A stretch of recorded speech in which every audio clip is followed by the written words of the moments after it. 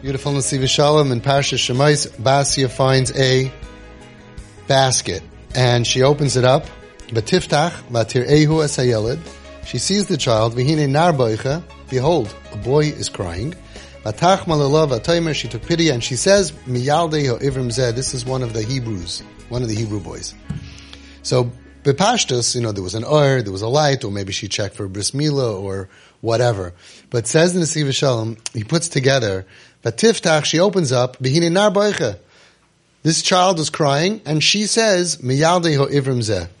She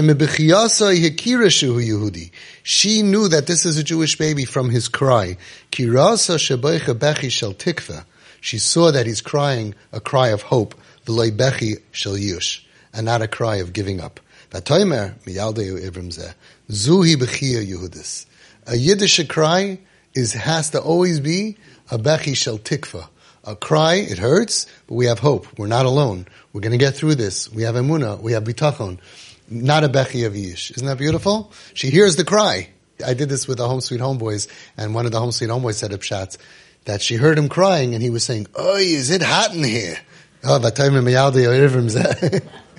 Oy, I'm so thirsty." The takeaway for us is that we have times that we cry. We have times that we're in pain. A bechia Yehudis is a bechi shel tikva, and not a bechi shel yush.